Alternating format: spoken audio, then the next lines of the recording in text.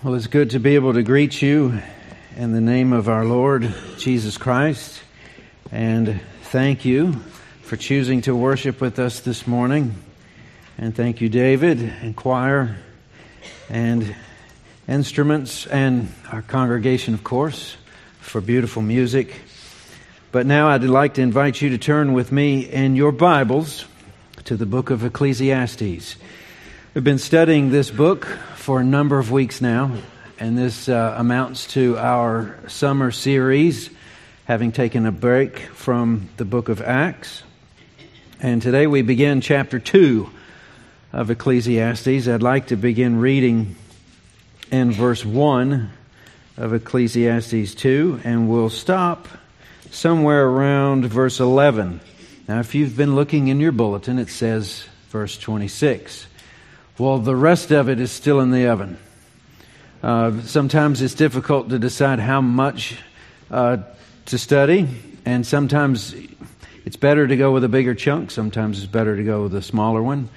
But if there's a few unforgivable faux pas, church ministry, it's biting off more than you can chew and keeping your people too long, especially on Father's Day, right? Now that I've cursed myself in hopes that we'll get out early, let's look at the first 11 verses of Ecclesiastes chapter 2. This is the preacher speaking in the first person. I said in my heart, "Come now, I will test you with pleasure. Enjoy yourself." But behold, this also was vanity. I said of laughter, "It is mad," and of pleasure, "What use is it?" I searched with my heart how to cheer my body with wine. My heart is still guiding me with wisdom, and how to lay hold on folly, till I might see what was good for the children of man to do under heaven during the few days of their life. I made great works. I built houses and planted vineyards for myself. I made myself gardens and parks and planted in them all kinds of fruit trees. I made myself pools from which to water the forests of growing trees. I bought male and female slaves and had slaves who were born in my house. I had also great possessions of herds and flocks, more than any who had been before me in Jerusalem. I also gathered for myself silver and gold and the treasure of kings and provinces. I got singers, both men and women, and many concubines, the delight of the sons of man. So I became great and surpassed all who were before me in Jerusalem. Also my wisdom remained with me, and whatever my eyes desired, I did not keep from them. I kept my heart from no pleasure, for my heart found pleasure in all my toil, and this was my reward for all my toil. Then I considered all that my hands had done, and the toil I had expended in doing it, and behold, all was vanity and a striving after wind, and there was nothing to be gained under the sun. This is God's Word. Let's pray together, ask for His blessing on understanding and obeying. Father in heaven, we thank you again for this gathering and for the prospect of your meeting us here to open to us the things we've just read and to help us obey what it implies. We thank you for the truth we're able to sing. We're thankful for a copy of your Word. And Lord, would you now be our teacher? May we be your students. We ask this in your name. Amen. So the preacher's talking to himself again. We've looked at this twice now. This is the third week. And chapter 2 opens with, I said in my heart. So this is another heart to heart. And much of the transitions begin with something along those lines. Either I considered, or I said to myself, or I considered in my heart. This whole thing is about him searching under the sun for the answer to life's meaning. He's been thinking, and not about the grace and beauty of God. We touched on that last week. There's a difference between what's above the sun and what's under the sun. And for what we're talking about today, this is all under the sun. These are earthly things, earthly pleasures to be specific. It was wisdom. And the opposite of wisdom and morality, which would be foolishness. That's what we studied in the weeks previous. But today, look at it again. Come now, I will test you with pleasure. So who's being tested? Well, this is the preacher, or Solomon, as is commonly believed. He's testing himself. He says to himself, enjoy yourself, but behold, this also was vanity. A couple of things in that first verse to kind of get us started. The word test, I will test you with pleasure, tells us that what follows, at least down to verse 11, and it continues in the next paragraphs, is an experiment. He's experimenting. We don't know his age at this moment, but as he recalls and recollects, that's from a vantage point of being older and more experienced. But this is an experiment, a deliberate attempt to learn from personal experience. And that's important. You can have all the book knowledge you have at your disposal, but if you don't know what to do with it through experience, it's not of much worth. And then there's the word pleasure. I will test you with pleasure. And the word pleasure tells us what he's looking to experience. This again, how else? What would you describe it as? The good life? As far as what we just read, all those categories, he's trying to live it up. You could think Epicurus, you could think Hemingway. I mean, you just fill out the list of people who sought after having a good time, and that being the key to unlock the meaning to life. But what we need to remind ourselves of, and this will serve us well into the following paragraphs, this is still an argument from the greatest to the least, or the greater to the lesser. If Solomon, who has access to everything anybody could ever want, cannot be happy with all that he has, then it's tough for the rest of us. We don't have the capacity to experiment on this grand of a scale. This man is unprecedented in his exploits. That'd be a good way to describe it, wouldn't you say? So, let me look at, draw your attention to something else. If we're still looking at verse 1 and then at verse 2, another word that gets used in every single verse in this passage, in the first 8 verses, it's actually the first word. It's the word I. And that's not where it stops. You'd probably think it a trifle unnecessary, but Solomon will use me, myself, or I almost 40 times by the end of chapter 2. You ever get sick of hearing that when somebody's talking? You sit down and have lunch with somebody and 98% of the conversation is what you're listening to. And it's on and on and on and on and on. And this isn't a one-upper. He doesn't have to do that. It's not like it's give and take and, oh, well, let me tell you what I did. He's alone in this. No one can stand toe-to-toe with this man. It's totally me, myself, and I. And it's quite a dramatic story. This experiment is clearly self-centered as it is self-indulgent. And you could say his chief end is to glorify himself. You know, the Catechism's first entry, what is the chief end of man? To glorify God and enjoy Him forever? Well, for the time span of this experiment, Solomon is to glorify himself and enjoy himself for the space of the breath that he says life is. It's just a breath, the merest of breaths. It doesn't mean anything. It's all vanity. It's here and it's gone. So notice that before he mentions any of the details that we read, he gives us his results up front. Like some of these academic journals, they'll tell you in the top paragraph what they're doing and then what they found, and then they'll go on for just page after page to explain how they got from A to B. Well, he gives us B right behind A. This new quest has failed as miserably as his last. Pleasure had no more lasting gain than wisdom. And just so no one ever says, well, how do we know that he gave hedonism a fair shake? I mean, he's Solomon, he can talk all he wants to, but how do we really know he overturned every rock looking for a good time? Well, he spends the next 7 verses listing this quite unprecedented list, again, of his exploits. So let's start where he started. He starts with comedy. The word laughter is what we see right there in our scriptures. I don't know if you've ever, again, this is a thinking book. How often do you sit down and think about something like laughter or comedy? I don't know if you've ever thought through it. You probably enjoy it. Most people do enjoy laughing. A lot of people hide behind laughter. Some people hide their insecurities that way. If they get in a tight spot, they'll tell a joke. Everybody's laughing. The heat is off. Some people use laughter as power. You'd be surprised how you can control an entire room if you can have everyone in that room laughing at someone other than you and at their expense. Sometimes this is called perhaps bullying.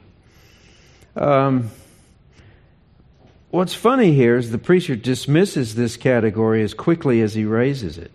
He says it's mad, and of what use is it?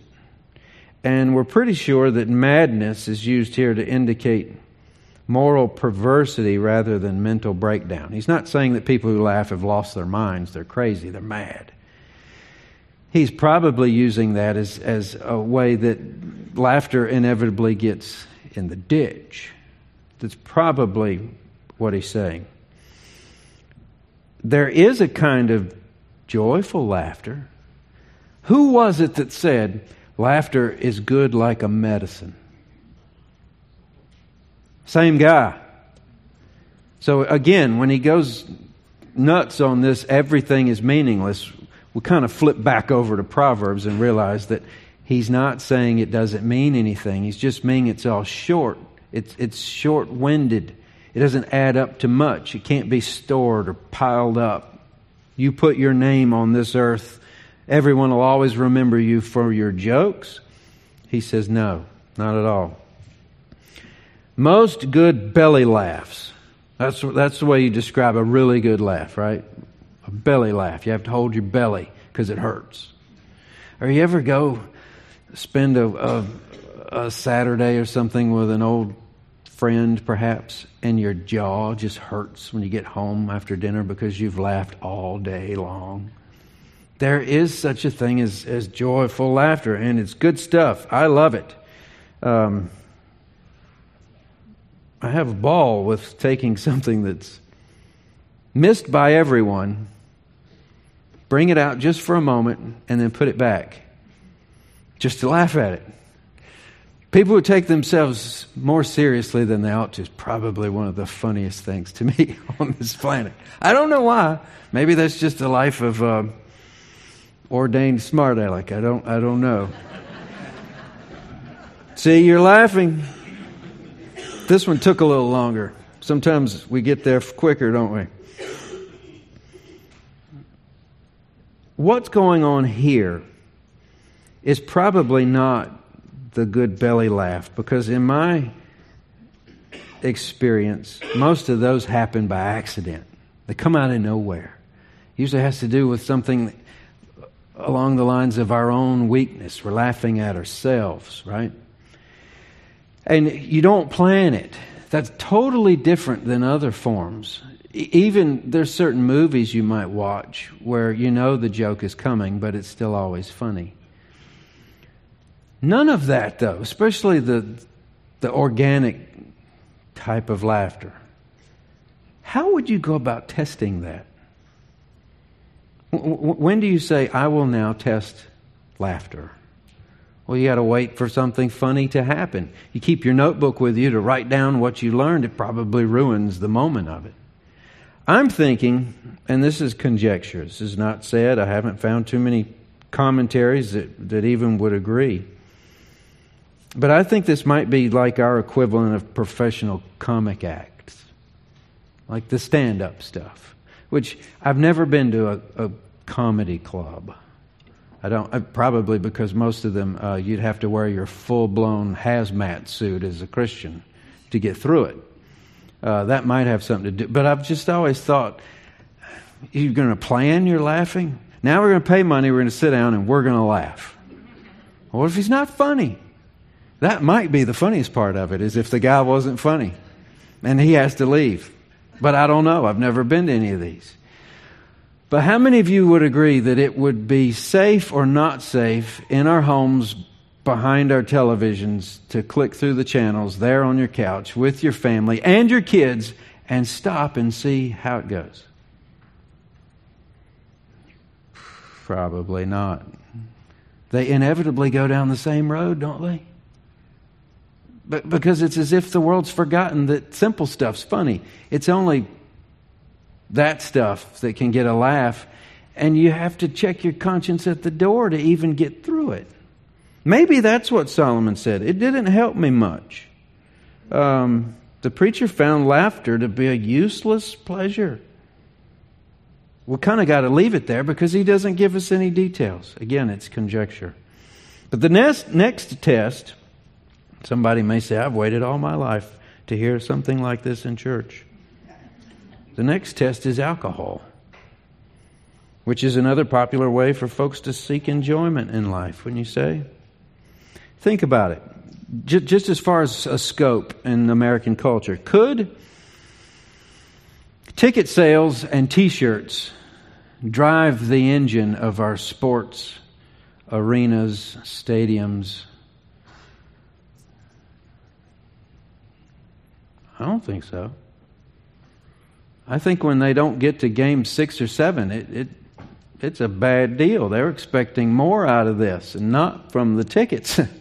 Where my boys play roller hockey, it doesn't take a rocket science or Captain Obvious to walk in there and figure out how they make ends meet. I don't. If you've been there, you know. It's like, well, good grief. Does this help the experience watching your kids bungle around out there to make sure you get lubricated first? I don't know. It's that dug in to our culture. The preacher looked to cheer his body with wine. That's what he said. Many people do, either for fun or to escape their troubles. But here's what's interesting. Because Solomon includes the phrase, I want you to look at it. My heart still guided me with wisdom, while he was experimenting by cheering his body with wine. Does this mean that the guardrails he describes in Proverbs 20, verse 1, were firmly in place through his experimentation? You say, what does that say? Again, Solomon, wine is a mocker and strong drink is a brawler, and whoever is led astray by it is not wise. It's kind of a bit of a contradiction if this guy throws caution to the wind after he said something like that. Maybe he said this after his experimentation. We don't know. We wish he would have told us. So was he an alcoholic or a connoisseur? Whether his experiment was marked by sophistication or inebriation, the man was looking for pleasure. And notice how he ends that discussion, while he still had breath. I'm looking to find what's best to do for men under the sun with the little bit of time we have left. Maybe this will help me with the rest of it. Growing up in a Christian home, being the son of a preacher man, it's kind of interesting to sit as a spectator in the world that we all live in, and there's church folks and then there's not church folks. But this was one of those things that you'd hear about, and some think it's the devil and others think it's the best thing in the world. I usually would just kind of listen and watch. I always thought that I remember when I was young enough that cigarette commercials were banned from television because you can't have a cool-looking camel talk kids into smoking, right? But the beer commercials, they just go on and on. And if you ever noticed or just paid attention to what you're looking at, y'all have TVs, you see these things. It's either the people in those ads are depicted as being really cool, or they're ordinary people doing really cool things. You know, to go way back. Head for the Rockies. You got this big pile of beautiful horses, and these guys are really good-looking Western stuff, not the cheesy stuff. These are real guys.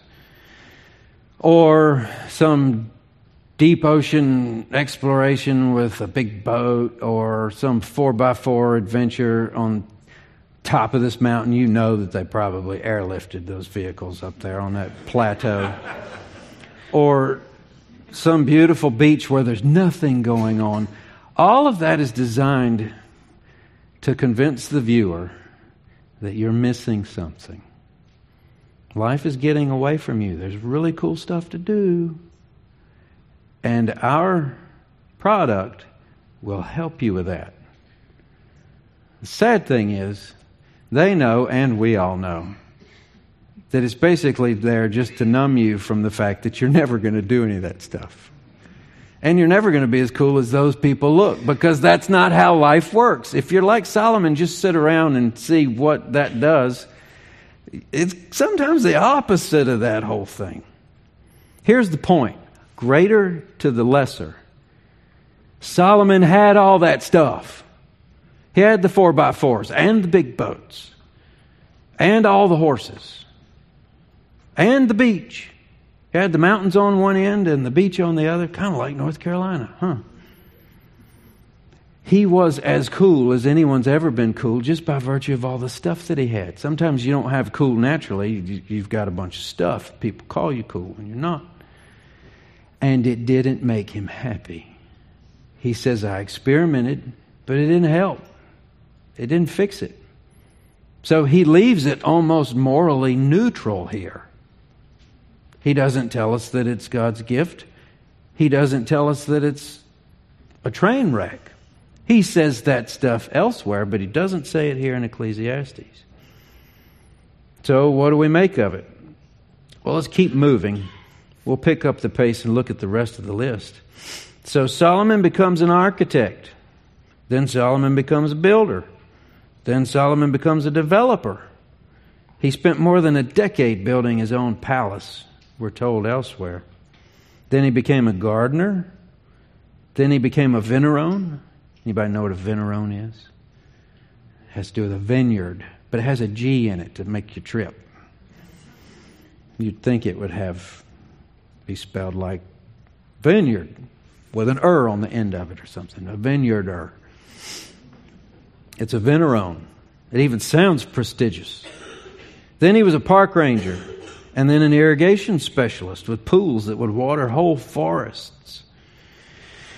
Then we read that he gathered for himself, says that he bought and paid for an abundance of slaves. Male slaves, female slaves, little children slaves born to slave families that he owned. He gathered animals not by pairs or groups, but by herds and by flocks, more than anyone's ever had, it says. I haven't bought that many animals. Most of them have been fish to put in a tank and watch, but I never had like a school of fish. I've never had a flock of fowl or a herd of any kind of animal. Just wait, we'll read from 1 Kings how many he had. It goes on, silver and gold, we kind of expect that. And then a bunch of unnamed stuff described as the treasure of kings and provinces.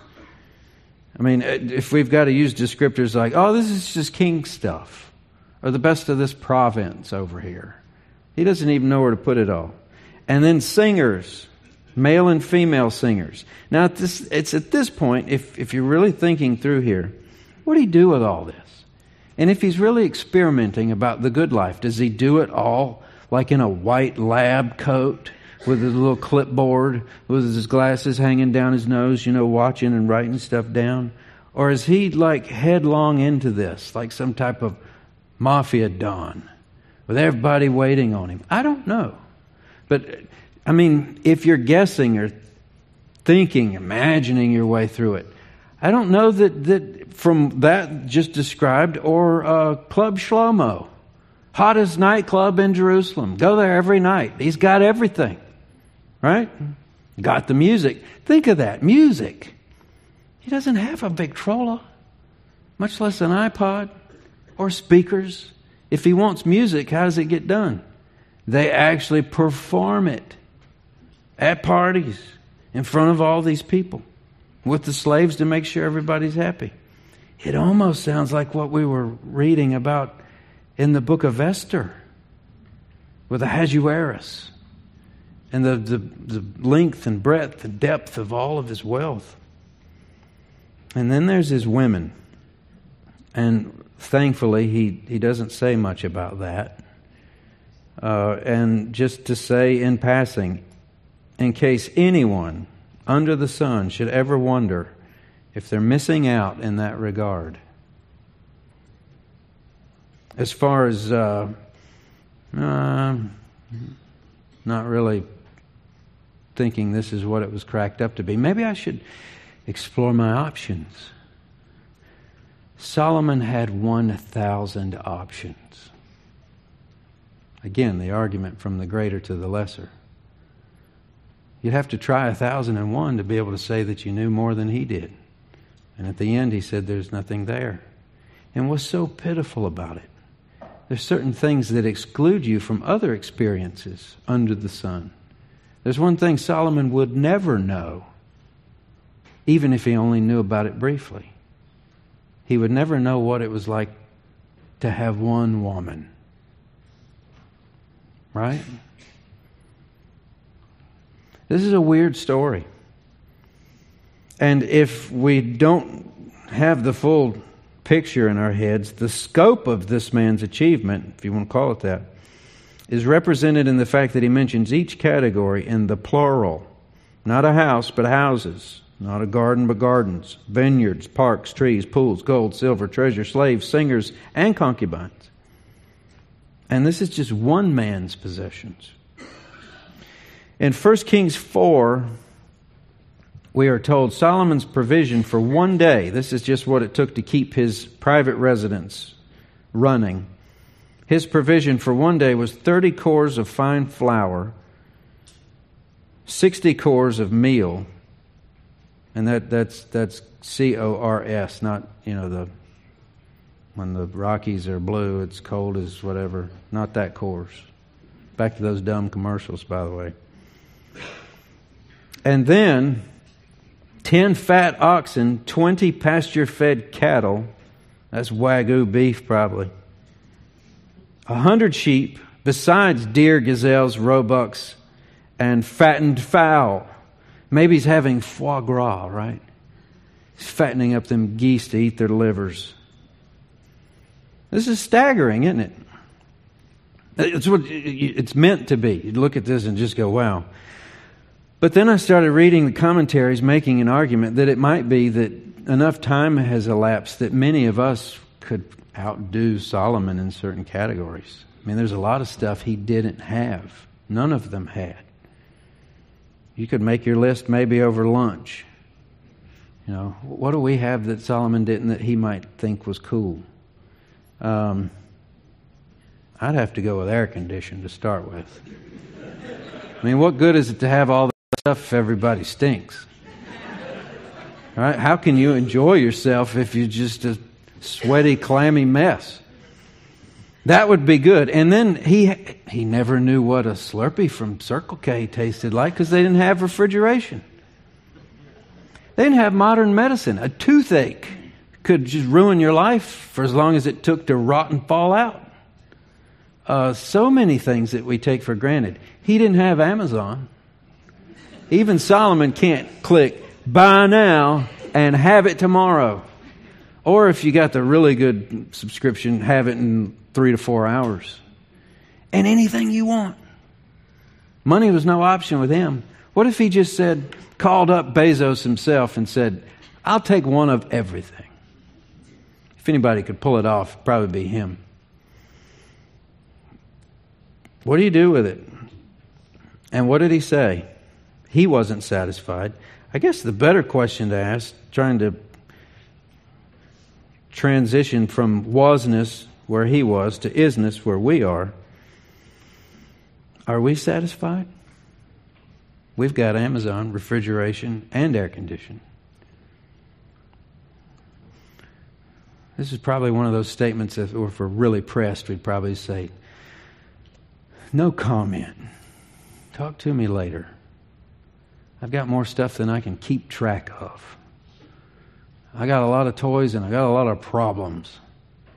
But I don't know that I'm happy. This fellow named Greg Easterbrook, he wrote the book, The Progress Paradox, How Life Gets Better While People Feel Worse. He says, we have more of almost everything except happiness. And he goes on to describe that maybe this helps explain why the 20th century is an age of anxiety, when more people struggle with more mental illness than ever before. Let's look at it one more time. Verse 11. In fact, let's just look at 10 and 11. Whatever my eyes desired, I did not keep from them. I kept my heart from no pleasure. And, verse 11, then I considered all that my hands had done, and the toil I had expended in doing it, and behold, all was vanity, and a striving after wind, and there was nothing to be gained under the sun. That word considered there, where he says, then I considered, that literally means to face. It means to look something in the eye, straight in the eye. So Solomon was facing up to reality. He wanted us to know that what he found wasn't pretty. He'd worked hard to enjoy himself, had absolutely nothing to show for it.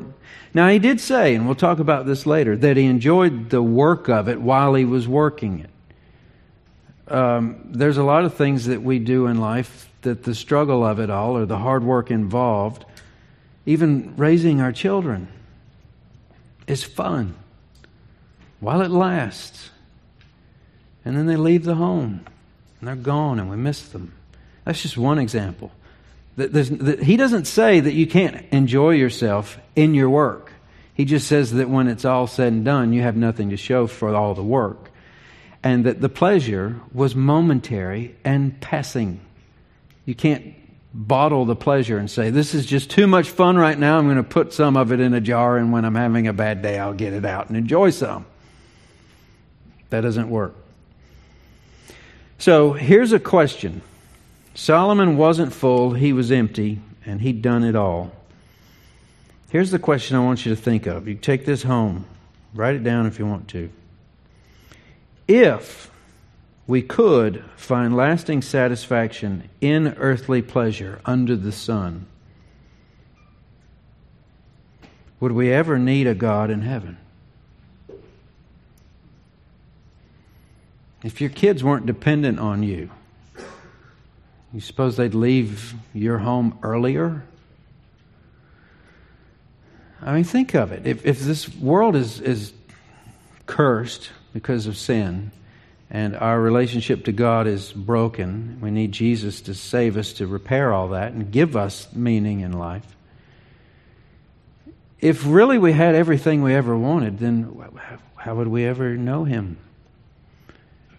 I mean, after sin and Adam and Eve's fall into sin, what was the business of that cherubim with the flaming sword to throw them out of the garden and to make sure they never come back to the tree of the knowledge of good and evil and get stuck in that situation forever?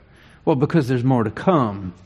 But if He just let them have the garden exactly the way it was, that's pretty much the last He'll see of them, isn't it? I mean, really.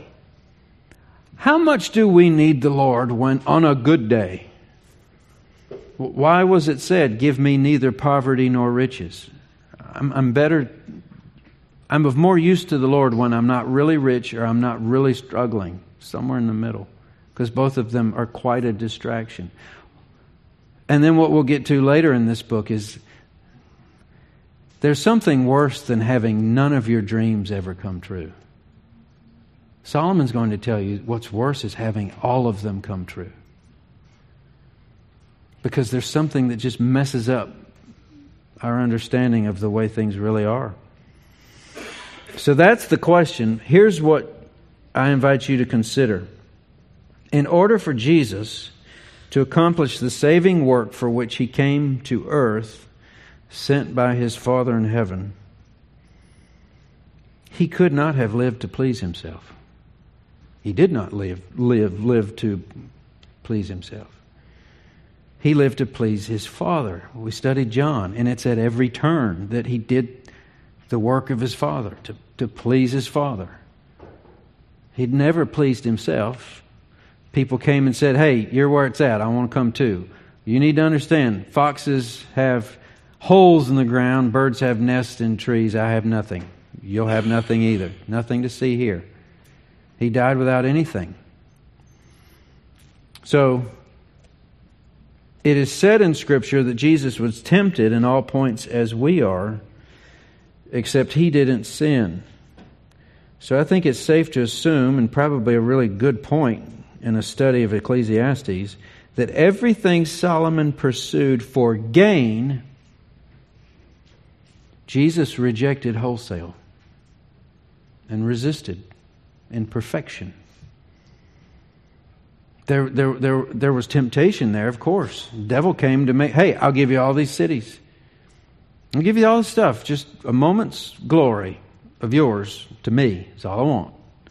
So yes, he was tempted, but he succeeded. Where Solomon, behind his study campaign, looks as if he floundered.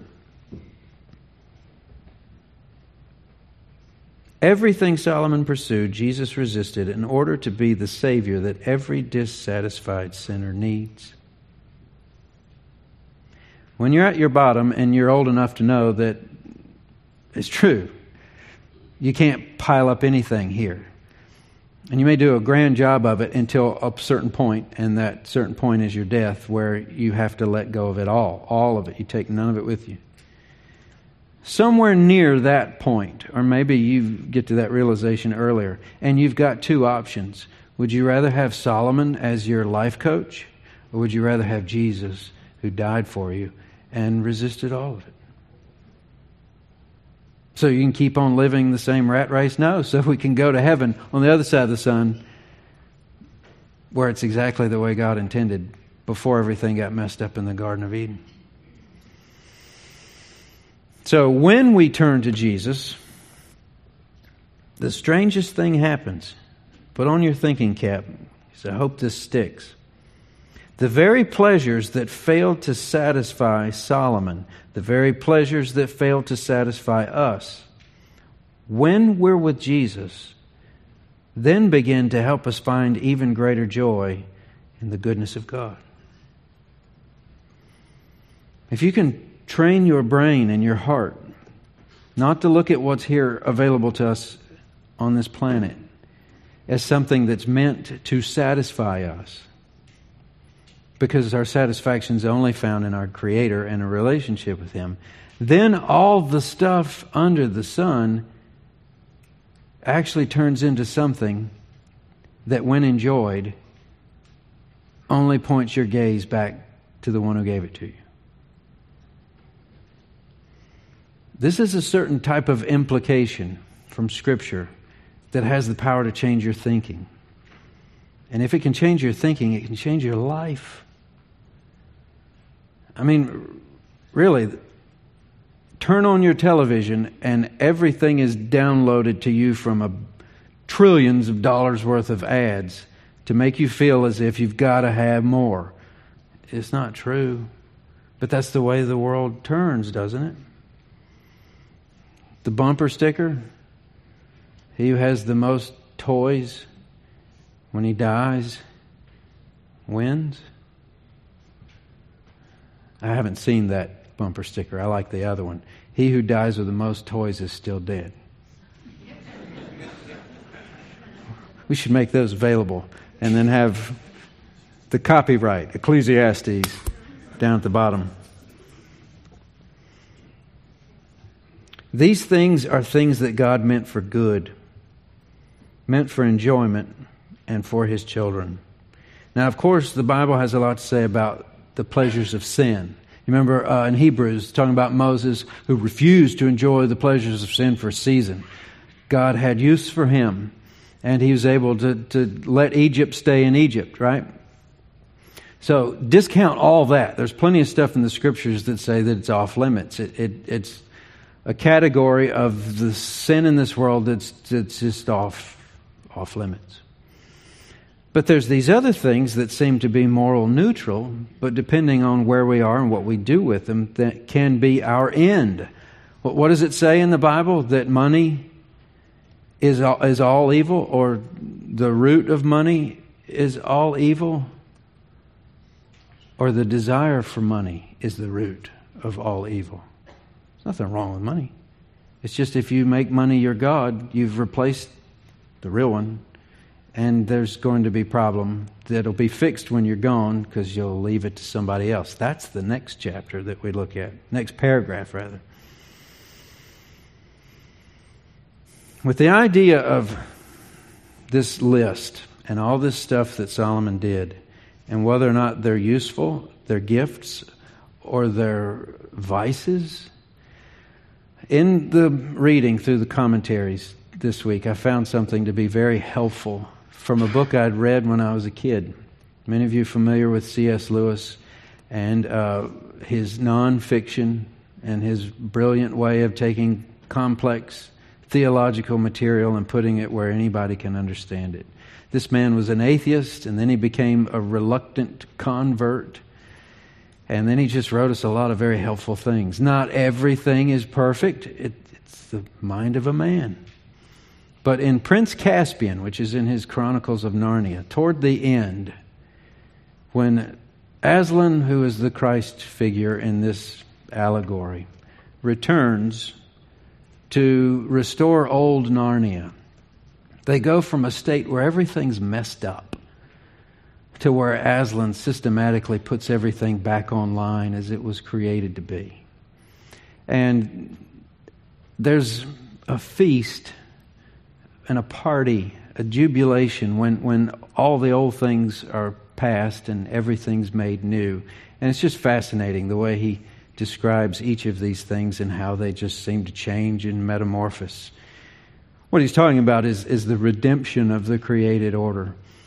But the characters in there, there's 2 boys and 2 girls, and it's Susan and Lucy who are talking to one another about things going on in this basically worldwide party going on. And there's this kid. His name is Bacchus. And he's only wearing a fawn skin. So it's kind of like a loincloth of sorts with this laurel wreath around his head. But he's described as wild. And the kids don't know what to do with him. And he's got a lot of other friends. And they're girls. Now, an adult reading this book might know that name. It goes back to Greek mythology. It's actually the god of wine and all sorts of other things. And don't read of Bacchus from Greek mythology. He's a bad dude. It's crazy. He'll get you in trouble. Ruin your life.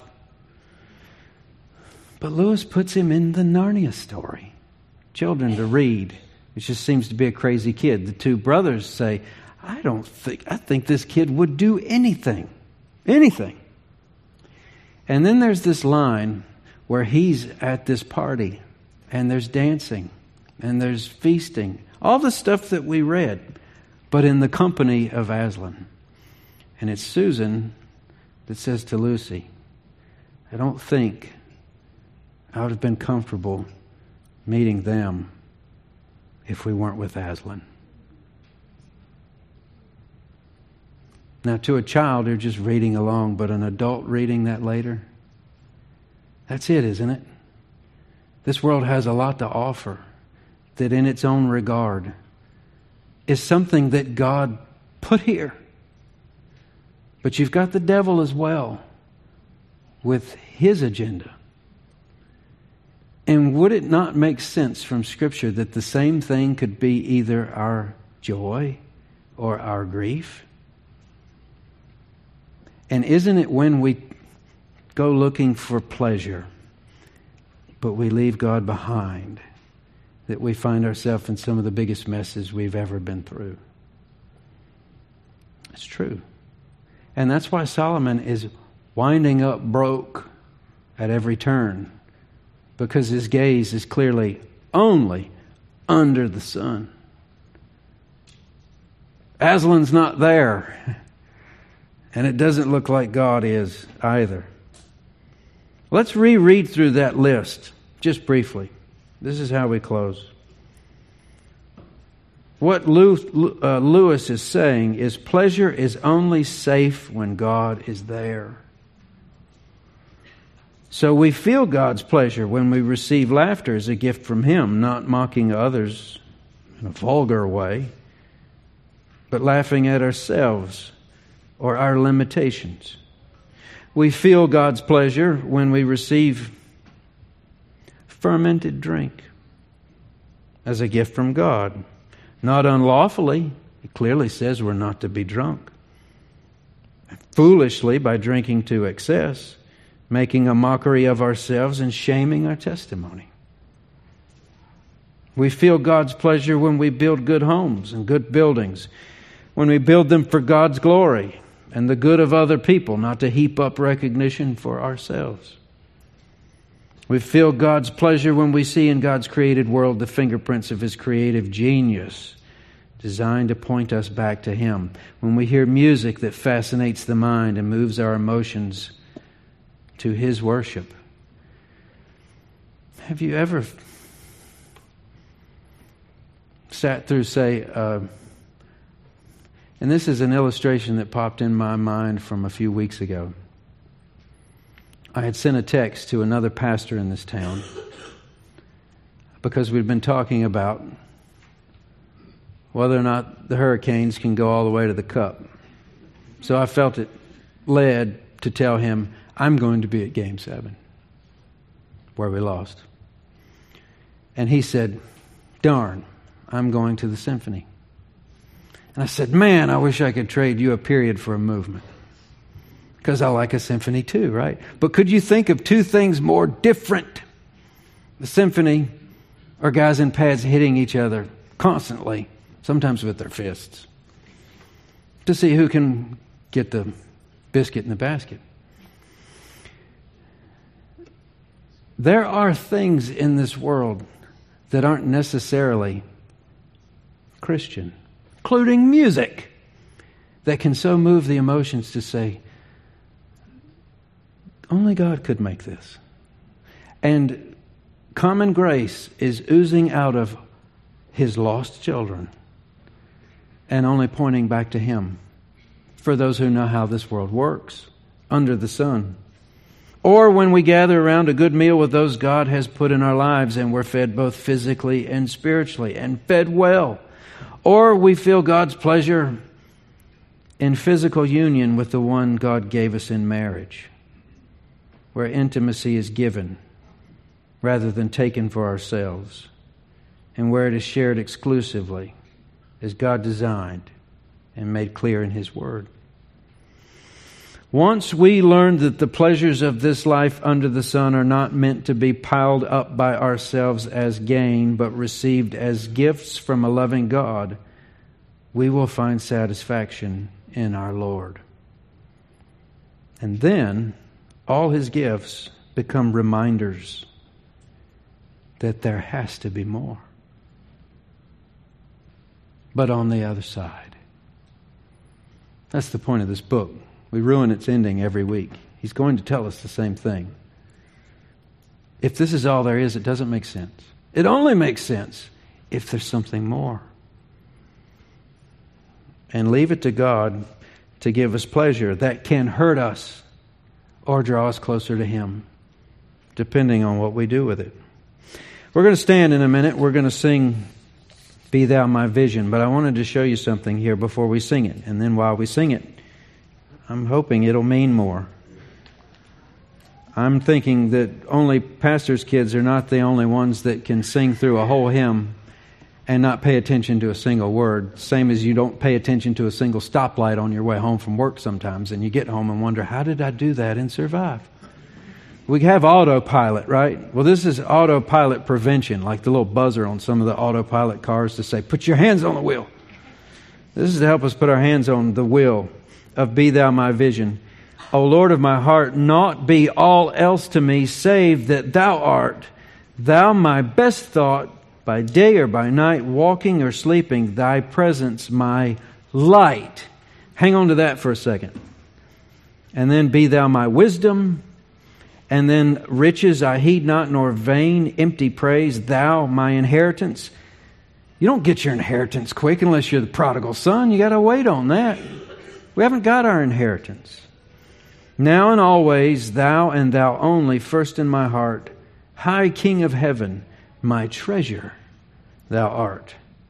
But that business of thy presence is my light. You remember the passages in the book of Revelation that talk about how in the new heaven and the new earth there's no sun and there's no moon? There actually aren't any verses that say that. Now, we want to think that they say that. What it actually says is we won't need the sun and the moon. And it might not be there either. If we don't need it, maybe the Lord gets rid of it. But it might just mean that something replaces it, which is precisely what the verse says. And the city has no need of sun or moon to shine on it, for the glory of God gives its light, and its lamp is the Lamb. There's coming a day when this is over, where that thing that Solomon used as the instrument to calibrate everything in life under the sun will be made absolutely and totally defunct. It'll be our Lord Jesus that is our sun. And in that place, under the sun means under our Savior. Everything will make sense. He's the one who made it. And it's not cursed anymore. He died to break that and do away with it. But I've never seen that before until thinking through this, seeing that David had chosen this hymn to be the end. Thy presence is my light. Do you think that living under the sun, that big ball of hot gas that our universe revolves around, could be looked at differently if we would mean what we sing? Thy presence is my light. It governs my choices, my pleasures, my pain, my purpose, my everything. I think it can. So let's pray. Then we'll sing, and then I'll be back up here to turn us loose. Father in heaven, thank you for your word, for what it means. Lord, this stuff is so big, it's hard to think it through in one sitting. So Lord, we ask, and I hope everyone in this room will do the same. Lord, put this stuff in our brain where it won't go away. Lord, bring yourself to our mind at every beautiful thing we see. Lord, bring yourself to mind at everything that hurts and we wish weren't there. And Lord, may we make sense of this place because of you. Not aimlessly wandering around trying to make sense of this world by the stuff that you gave us to point us back to you. Thank you for time in church. Thank you for each other. Thank you for song. Thank you for time. I ask all this in your precious name. Amen.